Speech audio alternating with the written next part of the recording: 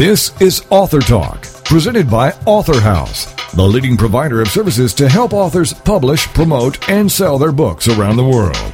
Author Talk is a show about new books and the authors who wrote them. It's an opportunity for prospective readers to hear directly from the writers, to hear what inspired them to write and publish, and to hear all the inside details about their books. Here is Author Talk with host Steve Jorgensen. The title of the book, Over There, and the author is Dr. Robert Schoenfeld. And Dr. Bob, as we call him, is joining us now on Author Talk. Hello, Dr. Bob. Hello, Steve. Nice to speak to you. Well, good to have you with us now. This is your autobiography with an incredible twist that most people wouldn't ever believe, but it's a true story. Your autobiographical memoir and details challenging and often impossible obstacles that you had to overcome in your quest to become a doctor. Now, most people think of going to medical school, that's hard enough, but in your case, you had to learn new languages. Now, that's probably, most people would have just said, I'm going home. So that's exactly right. So you probably felt that way, didn't you? I was ready to pack it in. I spent, the courses were supposed to be in English. I was accepted, went overseas, and found out they weren't in English, but rather German and French. I didn't understand the language, could not speak the language. I sat there for several weeks in despair, basically. I was ready to put my tail between my legs and pack it up and take the boat back home. And that's not some disgraceful thing to do. Most people would say, Dr. Bob, we understand. But what was it, do you think, that just said something inside you, just said, well, just hold on? Well, I was told from upperclassmen, the language will come, to stick it out and stay there and so forth.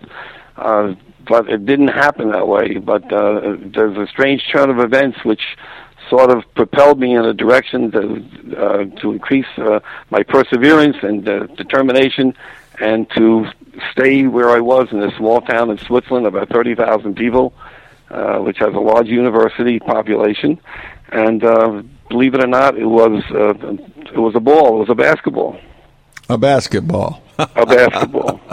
Well, that's something that we wouldn't equate to medical school, that's for sure. But we won't talk a lot about that because we want to leave some of the intrigue in the book. And it's fascinating what a basketball did for you. But let's back up. Why was this such a surprise? You'd think you would have known from the start that your classes wouldn't be in English, though you thought they were, right? That's correct. I graduated from Columbia College in New York City, and during my last year at Columbia in 1954, it was a class of 55, my senior year, I applied to medical school, and that was the time the Korean War vets had come back on the GI Bill. It was a lot of very tough competition to get into the relatively few slots in the medical schools domestically. I had a tentative acceptance. I took a year of graduate work, and I applied. I met a very unusual faculty member, Dr. Sklar, who I was told about would help get seniors into medical school. I met this gentleman. He was living in a faculty dorm. He was blind. He was a doctor of what, I'm not even sure. But I went to see him and found out that he had a whole host of people coming and going throughout the year, helping him. He was blind, and they were doing chores for him around the city, seeing an eye dog, living with him. And he told me about a school in Switzerland where the courses were in English. If I didn't get into a local domestic school, to apply overseas. And as a lark, I applied. He told me all the courses were to be in English. And I applied and got accepted about 6 or 8 weeks later. I said, well, the course is in English. It's Switzerland. I was told by people that would probably be the best time in my life to travel to a different country. And I packed up and took the boat and ended up in Switzerland in a town called Fribourg. And to my surprise, the courses were not in English, but rather French and German. And as I said before, I couldn't speak either language. Now, we're talking about 1955, and you just mentioned by boat. Yes. Wow, what an experience just that alone, right? Well, that itself is, I got to call it my boat. I crossed that ocean 9 times on that boat, and I had to fly home once for a family emergency. That's all in the book. But I got to know that boat pretty well. I got to know all the personnel on that boat because you became a frequent sailor, as they say, with frequent flying miles.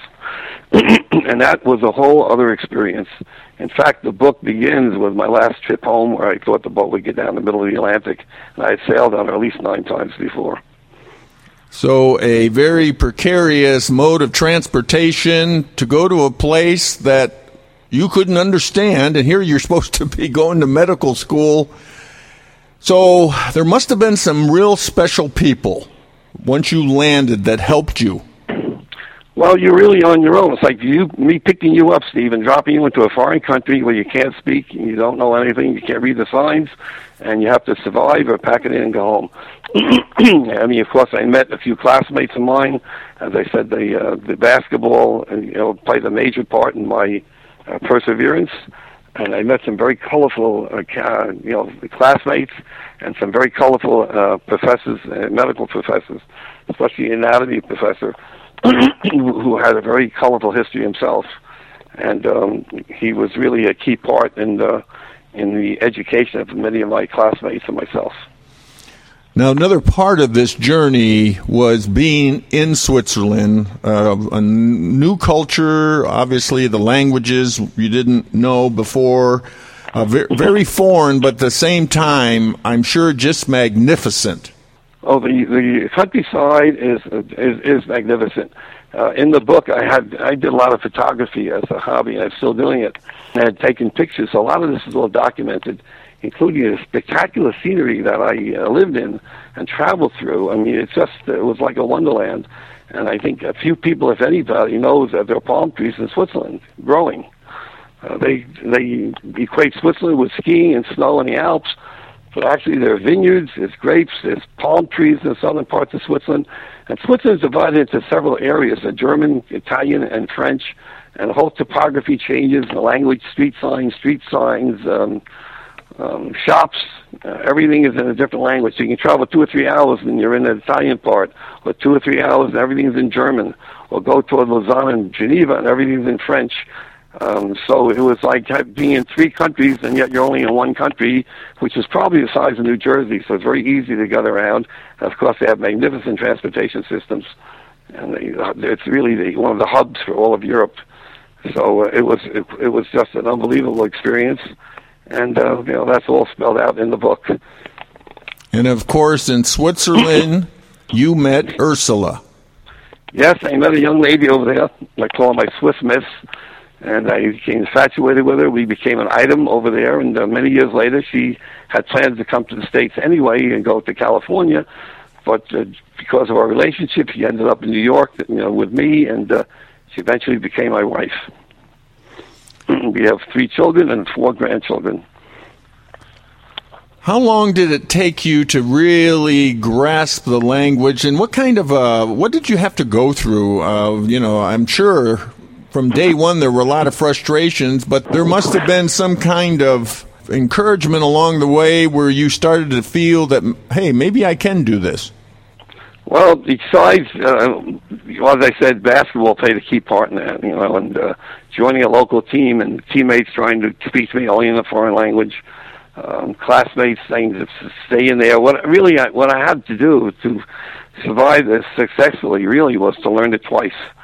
I mean, medicine's medicine. I don't care what language it's in. So what I did do is I learned the material in English and then translated it over to either French or German, depending on which courses I was taking. And so that was really learning the material twice. English would have been easy. Translating it, pneumonia, different kinds of pneumonia. The words may be different, but once you know the material, it made it that much easier to do. And I figured that's the only way I was going to survive this. And, of course, the interactions with my teammates and the friends over there, Swiss friends, helped facilitate the language. Now, you have to remember, Steve, all the exams are oral, one-on-one, with a grade recorder observing the festivities in the examination room. You're there alone with the professor. The festivities, yeah. Interesting way to call it, a festivity, huh? Well, listen, it was anxiety-provoking and stressful. Yet again, it was one of the best times of my life, those 6 years. Well, you call it your true 6-year odyssey and all kinds of life's emotions. Give us one of the real challenging moments. Besides the beginning, there were probably when you first, discovered that English was not being spoken. What was some other real challenging moments where, again, you may have looked in the mirror and said, I don't know if I can do this? I did it as best you can do it. I mean, you put everything into it. If you fail 2 or 3 exams, you have to take the whole 26 over again. And I figured I was going to be as prepared as it was going to be the first go-round. Some of the challenging things were, if you're taking an exam, never mind the answer, you have to know the question. The guy's asking you a question in a foreign language. And if you don't understand the question, you're not going to even go near an answer. And you can't talk around an answer because you don't have the facility of the language. So either you know the answer or you don't know the answer. And what they did do to make sure you knew what you were talking about, you'd say something in German, and the guy would answer, what? In German, like you're crazy, and repeat that. What? Like, what are you talking about? And if you're not sure of yourself, some people would fumble around and change your answer. But if you know what you're talking about and you persisted, they wanted to see if you knew the language and you knew your material, or you just, guessing at things. And that was very difficult. I said, never mind the answer, but you better understand the question. Because if you misunderstand the question, of course, you're not going to go near the answer. Of course, in your life, you have an inspiration to you, your dad. I'm sure your dad, all that he accomplished, you probably persevered because you wanted to be like Dad. My father was a teacher. He was a professional athlete. He just got into the Hall of Fame in New York City in basketball. There are 40 websites on him. He died very young at 49 years of age. He founded the Officials Association of Basketball Officials for college. He was an outstanding coach, teacher, and one of the better pro players in the game in the 1920s and 30s. So he did a lot in a very short time. And how ironic it was that basketball seemed to play such a key part in my medical education. It really kept me there long enough for me to get a grasp on the whole situation. Now, you talk about funny stuff. Now, tell us, give us an example of the funny stuff that happened to you. We had someone bringing body parts to our apartments at night to give us special lessons. A group of students on a kitchen table with newspapers, and someone coming with the police full of actual body parts, which, if they opened up on the tram, the guy probably would have been arrested. We ended up on a food line in Vienna after pulling up there with an old Jaguar, getting out and getting on a food line for refugees, not knowing it was a food line, and shuffled along and got soup and bread, and people looking at us because we were dressed in sport coats and jackets and so forth, and everyone else was in rags. So it's just things you can't make up, I found out I was buying cheese that was sent to the Hungarian refugees in Austria and Hungary when the Russians invaded Hungary and had American flags on it. I'm buying black market cheese from a cheese shop. And I had a whole to do with the owner about that was illegal. I was very idealistic, and I said, that's my cheese from my country to the refugees, and here I am buying on the black market. So, they weren't too happy to see me after that episode. But it goes on and on like that. There are many, many episodes in that book which are just, you have to live it, you can't make the stories up. Now, you had a very interesting tutor for German. Yes. I hired a 90-year-old school teacher, retired, 90 years old. I was told she was giving German lessons, and I went over to see her. And she was mentally competent. That was my first thought, she's all there. But we started with really elementary German. Where is the ball? The ball's on the table. The ball's under the table. It's like, see Dick run, see Jane run. And after a few weeks of this, I figured when the professor would ask me a question, I can tell him where the hell the ball was. But I don't think he was interested in where the ball was. So the lessons had to go. I ended up doing autopsies in Vienna over Christmas. And I sat in the tea room and said, Bing Crosby was on the jukebox. I said, what am I doing here? 100 miles from the Russian border. Vienna was teeming with Hungarian refugees. I'm in this tea room sipping hot chocolate and spending 2 weeks doing autopsies. I said, it was that was surreal. I said, you think about it. I said, wow. Was graduation day a day that you'll never forget? It's not the same over there, Steve. You meet the dean of the school. He gives you a letter saying you passed your examinations. You have the doctorate in medicine. The diplomas were forthcoming in the mail. They didn't have big ceremonies like they do in the States. It's different education, and very theoretical, not very practical as far as procedure oriented. You had years. We had 18 months of anatomy. Here they have maybe 6 months to a year, if that. So we had 18 months. Started off with clay modeling, so you really had to know what you were doing. You couldn't talk around it. The exams were at the end of the courses, so you couldn't do an examination on Chapter 1, close it, and 3 weeks later you forgot what Chapter 1 was. You had to know it all, and you had to know it all at the end, and it was one-on-one with you and the professor, and that's it. You either know or you're out. Well, I really did it twice. I did it in English to learn it, and then I did it in a foreign language so I can spit it back to the professors. And it launched a very successful career. I've been very fortunate that we had a very successful. Yes, I'm still practicing. Well, we really appreciate you sharing this with us, Dr. Bob. Well, you have a website, I believe. Yes, I do. It's www.rschoenfeldmd.artintel, artintel.net. And of course, we can also get the book through Author House. Yes. And I'm sure any retail internet outlet, I'm sure we can buy online. Absolutely. And I must add that the book is replete with, there must be at least 100 photographs, and a lot of it is the spectacular scenery that surrounded me during those 6 years. And they're very interesting pictures, including the palm trees. Well, Dr. Bob, we appreciate you being on Author Talk. Well, we appreciate you on the phone, Steve, and I really thank you for your time. That was Dr. Robert Schoenfeld. He is the author of his book, Over There.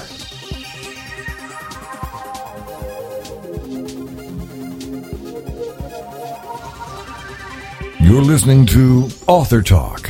We'll be back right after these messages.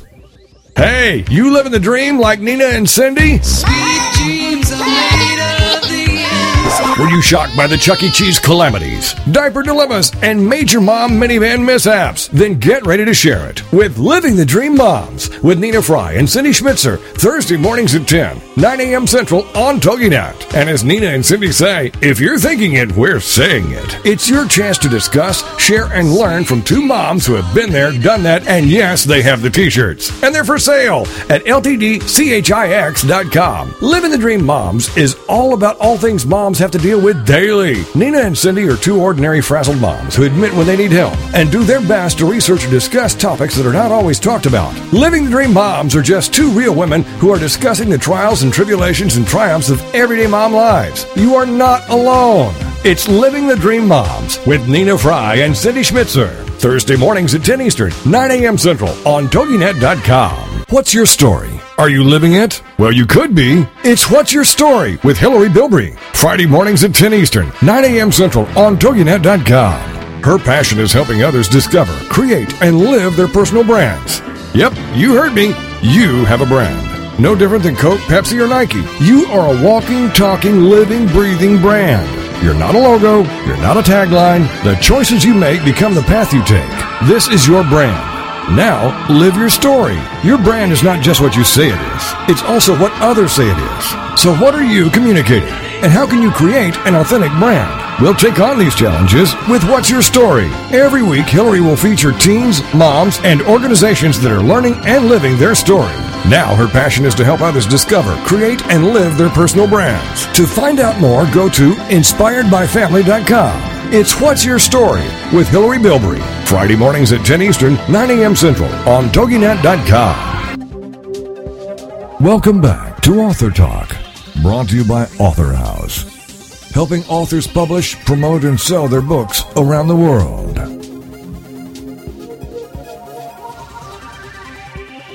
The title of the book, Developing a Process for Christian Leaders, taking a close look at how and where developing all begins.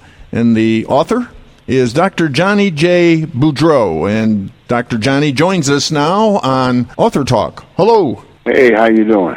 To introduce your book in general, I'm going to read a few of your statements. You say this: everyone has his or her way of doing things. Some are successful, some are in a work state, and others do not seem to have any idea of what is going on. The success factor is process. that, if not understood, will have a person believing that what they accomplished and the procedures done was the reason for the success. Others will attempt to do the same and fail. The question is why? They were never informed of the process. So you have got a really, it looks like an introspective kind of book to better help us understand ourselves and how we can be successful. Yes. Now, why did you write this? Why did you write it? Well, I wrote it for the whole lump sum of my experience with academacy and with the community, with the workplace. It was based on my familiarity. I was not a bookman per se, and when I keep hearing over and over again after being after pastoring, over 27, 28 years, I hear people, you do this procedure, you do this, and you're going to get members or you're going to change people's lives. And I discovered that was totally wrong. People must understand what works for others will not work for them. And it's the culture you're with, it's the state of mind you're with, it's the atmosphere, the ambiance of our existence. We need to give it attention because our atmosphere has a lot of us in this particular atmosphere. And when I say that, our attitudes will determine our success. Our success don't determine our attitude. And, of course, along the way, there's always a lot of opposition. That's because of the attitude. Let me tell you something. If you're an aggressive individual, you're not going to have everyone to be happy, but you will gain respect to some degree in some point. And the idea is not to make people hate you. The idea is to get people attention to a degree or to a point where if you get their attention and you give them what you have, it might resonate and begin the process for change. Yeah, you say the purpose of training is to equip leaders in the process to be able to handle the Word of God properly. The crazy idea that when we accept Jesus in our life, that's all we will need. It's just that, a wild idea. It's just a whole lot more than saying, I believe. Exactly. I mean, people believe they accept Christ and everything changed. Wonderful. Everyone is going to be on their side. Everyone is going to follow. Everyone is going to agree with them. That's absolutely wrong.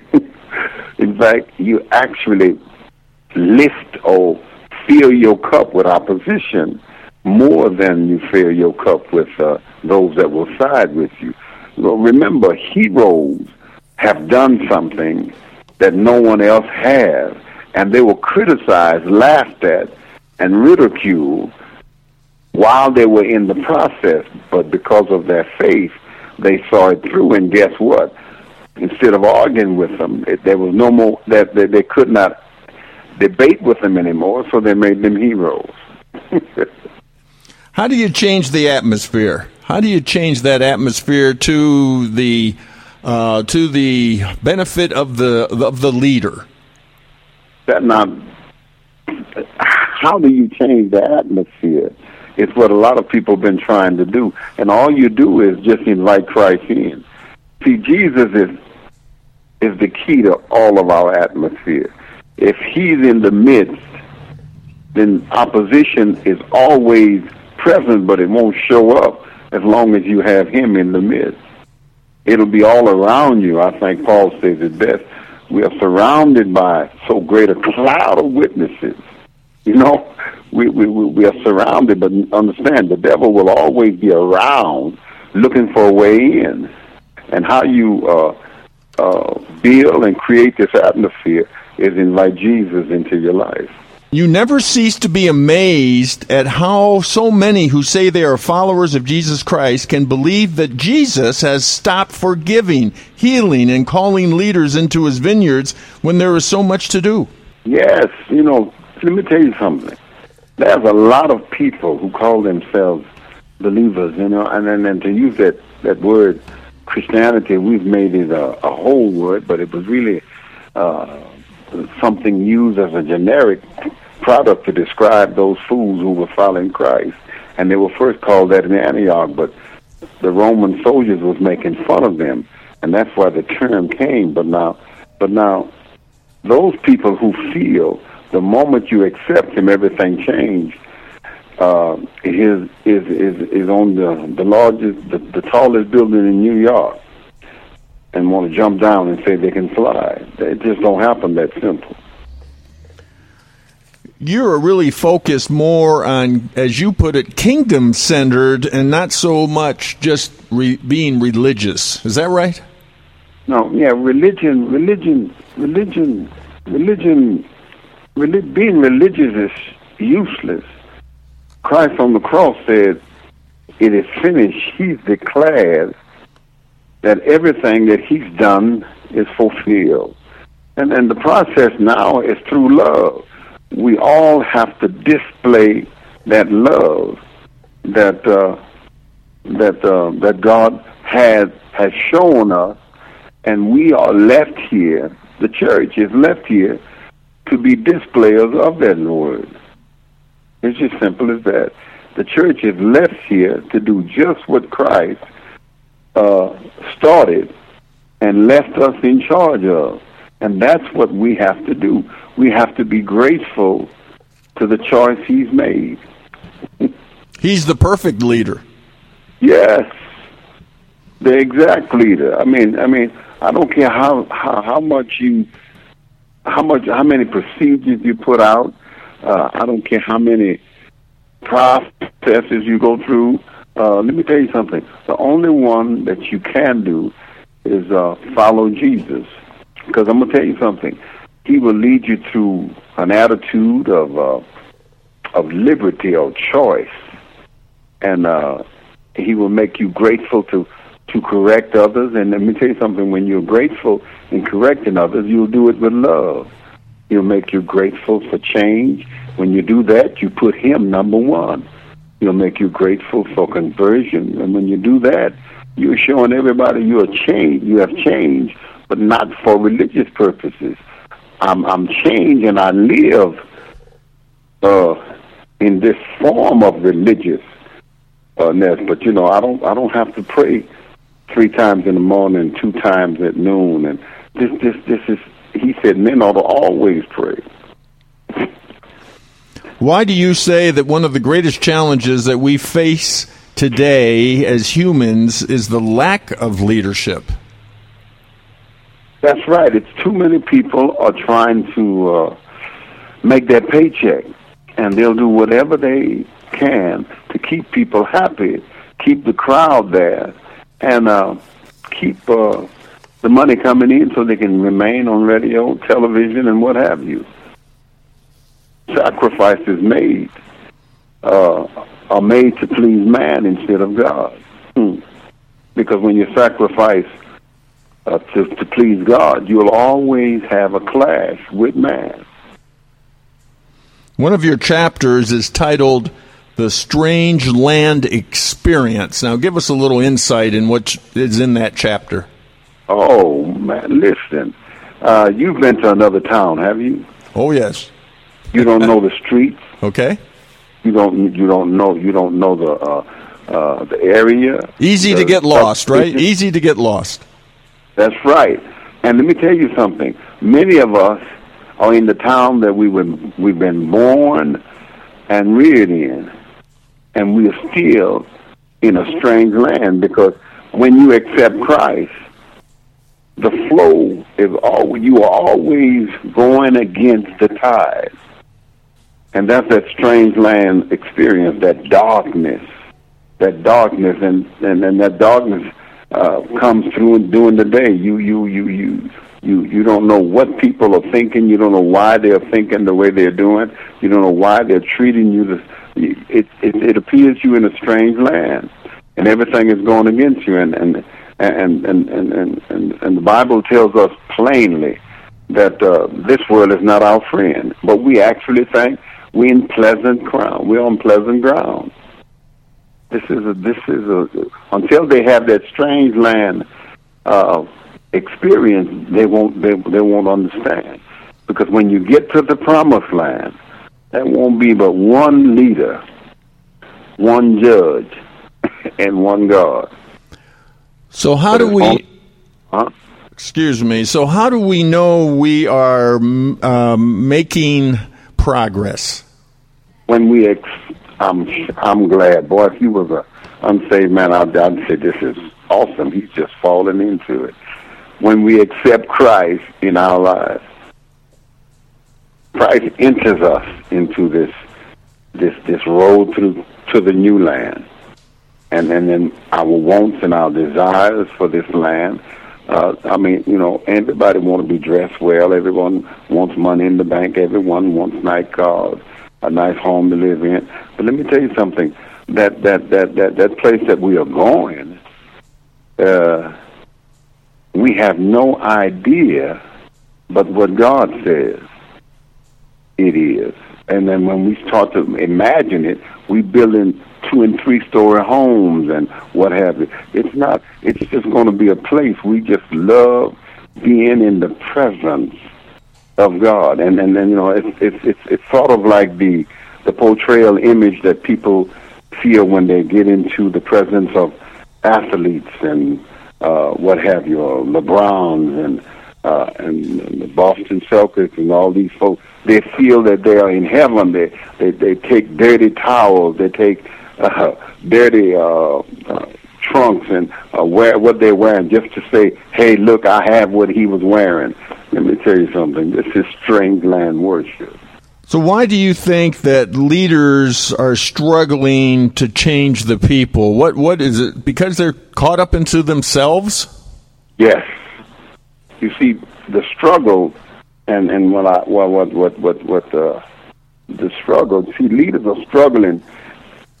In many of us, our struggle in changing people has turned our way and our objectives, rather.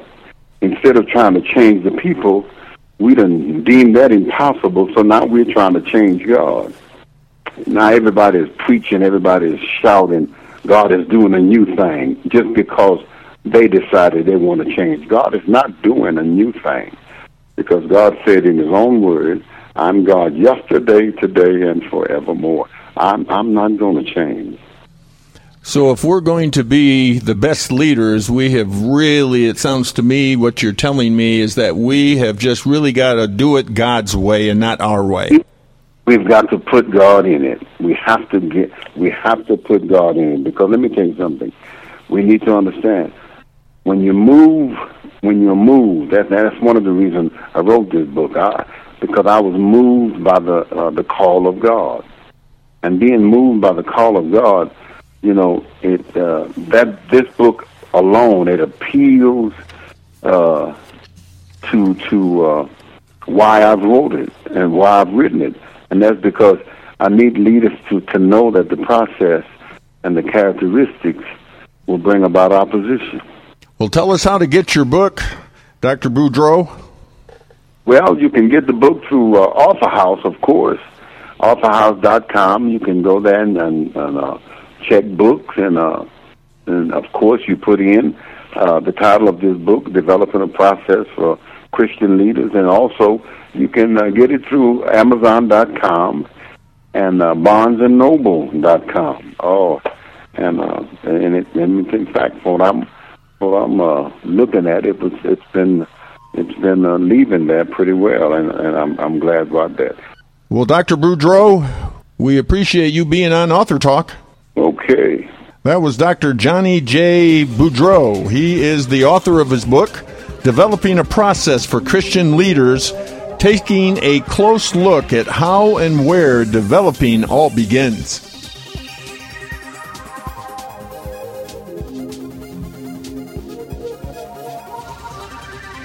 You're listening to Author Talk. We'll be back right after these messages. If you're not doing what you love, you're wasting your time. So let's rock your genius with Amber Singleton Revere.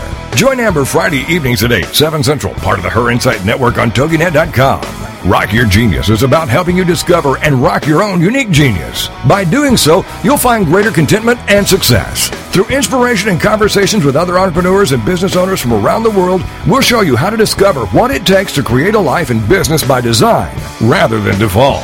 Check out Amber's websites and businesses at upstartsmart.com and givebackproject.com. And of course, rockyourgenius.com. Her main mission in business is helping entrepreneurs and small business owners learn to survive and thrive through their work. And it all starts with being the truest and best version of yourself, and then allowing that to shine through your business. So jump in. It's time to rock your genius with Amber Singleton Revere. Friday evenings at 8, 7 Central, part of the Her Insight Network on TogiNet.com. The American Rock and Roll Countdown with Alex Price. So where were you in the 1970s? Well, this Saturday morning, we're going to flash back to the 70s as we count down the classic hits with the American Rock and Roll Countdown. You'll hear news and information and stories about the artist and what was going on during the specific week that we highlight. So be sure to join us at 9 o'clock Eastern Standard Time this Saturday on TogiNet for the American Rock and Roll Countdown. The American Rock and Roll Countdown on TogiNet. Welcome back to Author Talk, brought to you by Author House, helping authors publish, promote, and sell their books around the world.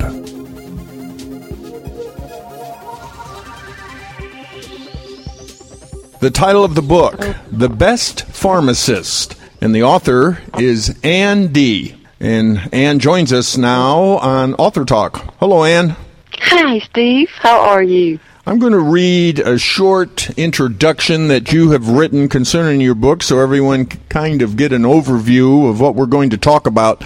You say, this is an intimate story of a pharmacist who by day is a professional counseling patients about drugs and who by night is a full-blown drug addict living a dangerous life among the seedy underbelly of the drug world.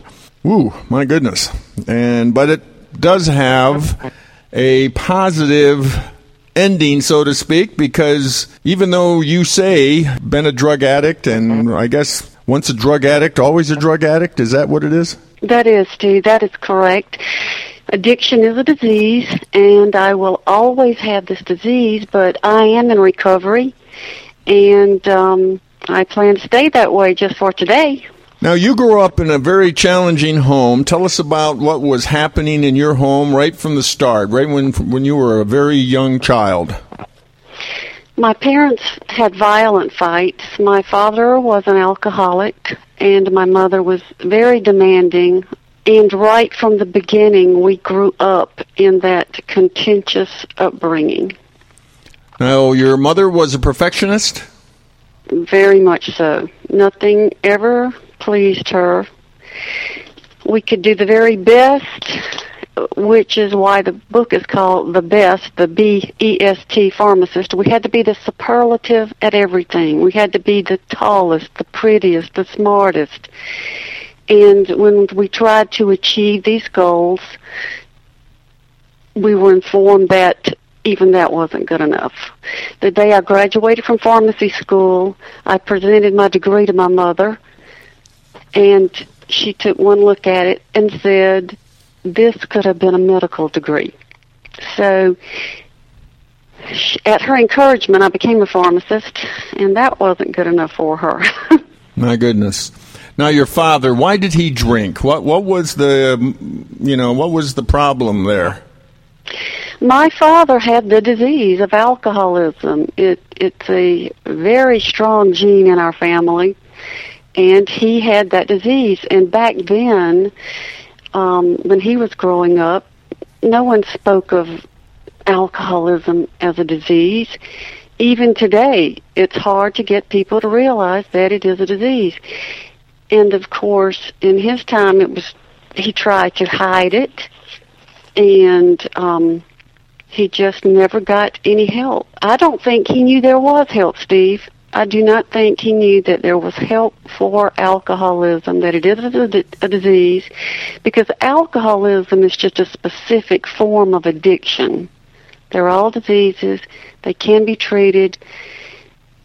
And most of us want to get better. We want to get sober. We don't want to take an alcoholic drink or a drug, but we don't know there's help out there. We don't know how to get sober. So through the 12 steps of recovery, that's how you get sober and become happy, joyous, and free. Well, a lot of people would believe that it's a moral weakness, that, why don't you just get over it, right? Why don't you just be responsible? Right, Steve. And I'm sure when I was in the 4th grade and my teacher asked me what I wanted to be when I grow up, I'm pretty darn sure I didn't say I want to be an addict. It's something that has nothing to do with morality, being weak-willed. It is a mental disease. Let me reiterate, it is a mental disease. The disease starts in the brain, so that's where your recovery has to start. Now you talk about... Go ahead, I'm sorry. You talk about your father as being a really funny guy, a fun-loving guy, obviously, when he wasn't drunk. He had the greatest personality in the world. People were drawn to him. He was the life of the party until he had too much to drink. With me, it was, with taking the first drink, he became very mean to me. And let me tell you why. I did not know this until I was in the 12 steps of recovery and practicing it. But he saw in me the isms or alcoholic traits that he hated in himself. Therefore, he hated me. When he looked at me, it was like looking in the mirror. He saw, a mirror image of himself. He did not like himself, and therefore he did not like me. And that perpetuated itself in beatings and verbal abuse. And as you may have read, I had to leave home when I was in the 7th grade and go live with my grandparents. When did you realize that you had a problem? I think the last year of my addiction, when I was using, and when I would try to stop, I would try to quit taking drugs, and I would just lay on the floor with my legs flailing, which is why they call it kicking the habit, by the way. Or I would, vomit or feel like I was almost going to have convulsions. I think I knew then that I had a problem. I had a monkey on my back and I couldn't get it off. And as far as I knew, there was no way for me to get that monkey off my back except through death.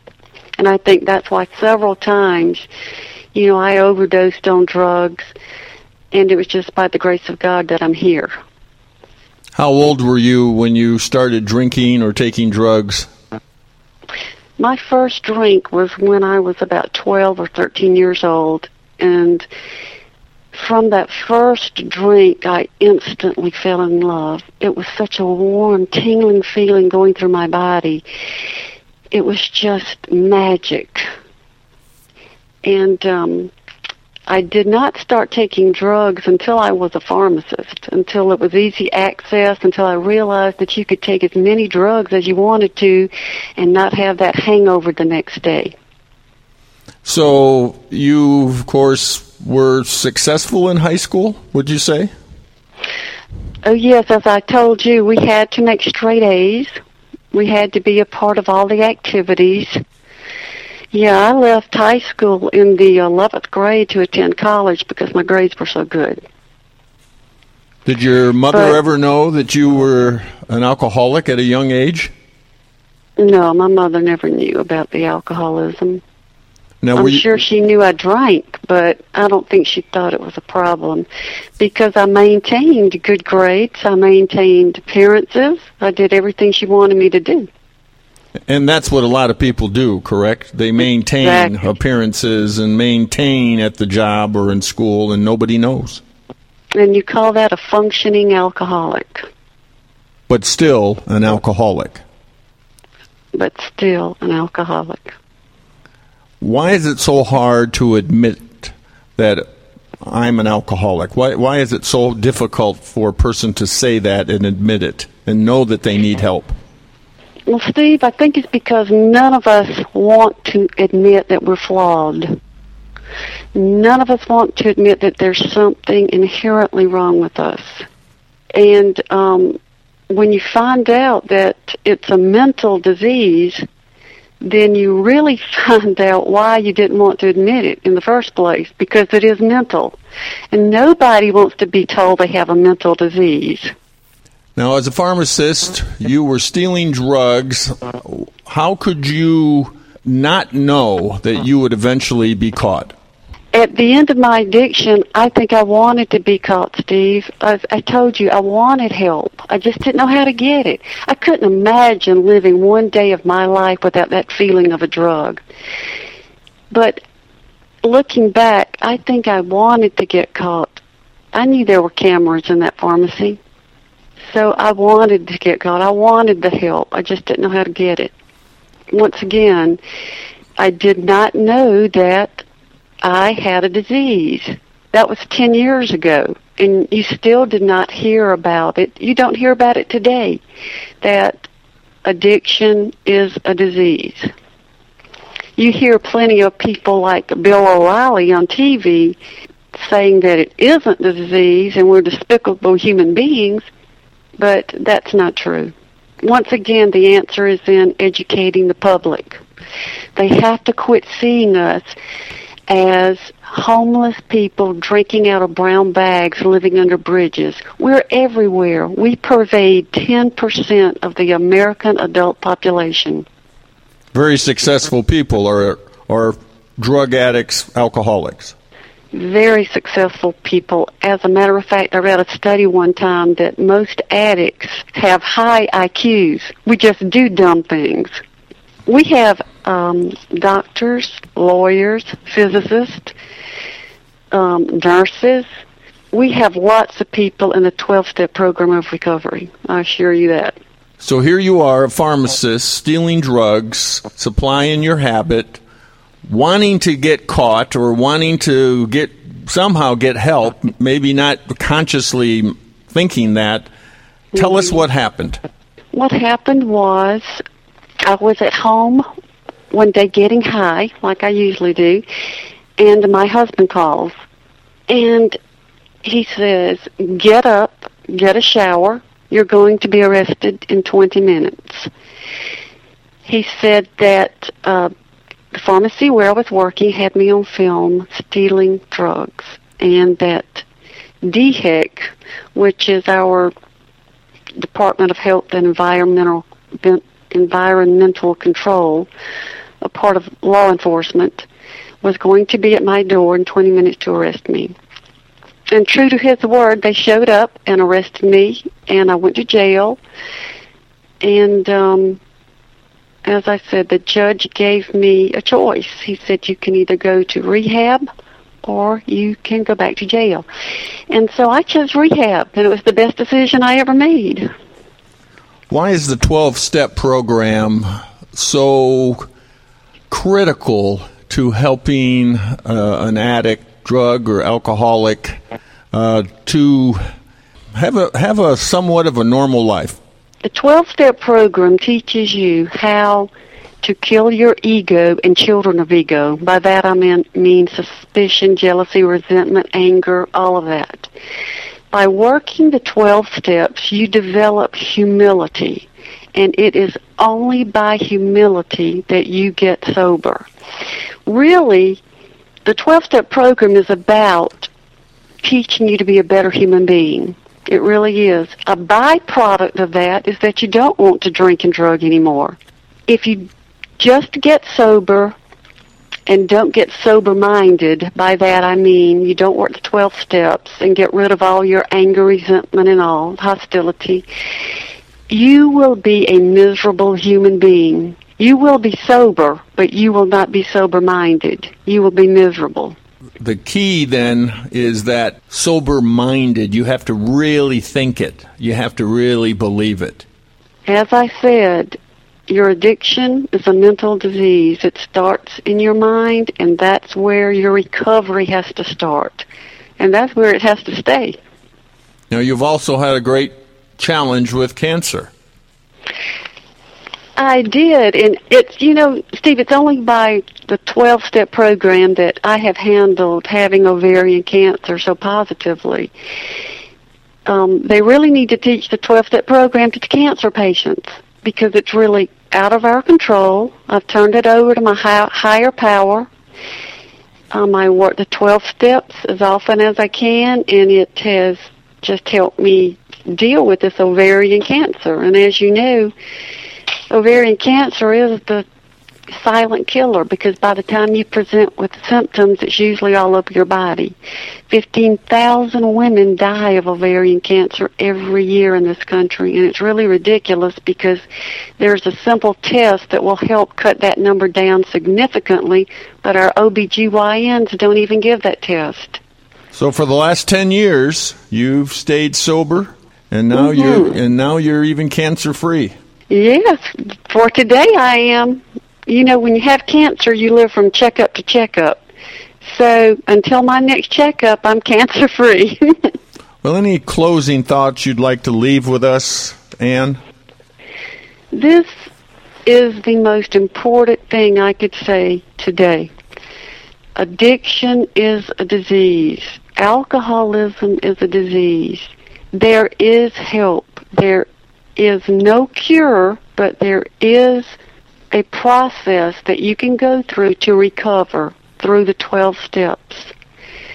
That is the most important thing I can say. It has nothing to do with being weak-willed or morally corrupt or anything like that. It is a mental disease, and we have to educate our public. Our government has done a horrible job in doing so, but we have to do it. We have to educate the public about this disease. And tell us how to get your book. Book is available on Amazon.com, Barnes & Noble, Books A Million, just any of those places. And, of course, through Author House. Author House, especially. I love Author House. Those people are great. Well, Ann, we appreciate you being on Author Talk. Thank you for having me, Steve. You have been a pleasure. That was Ann Dee. She is the author of her book, The Best Pharmacist.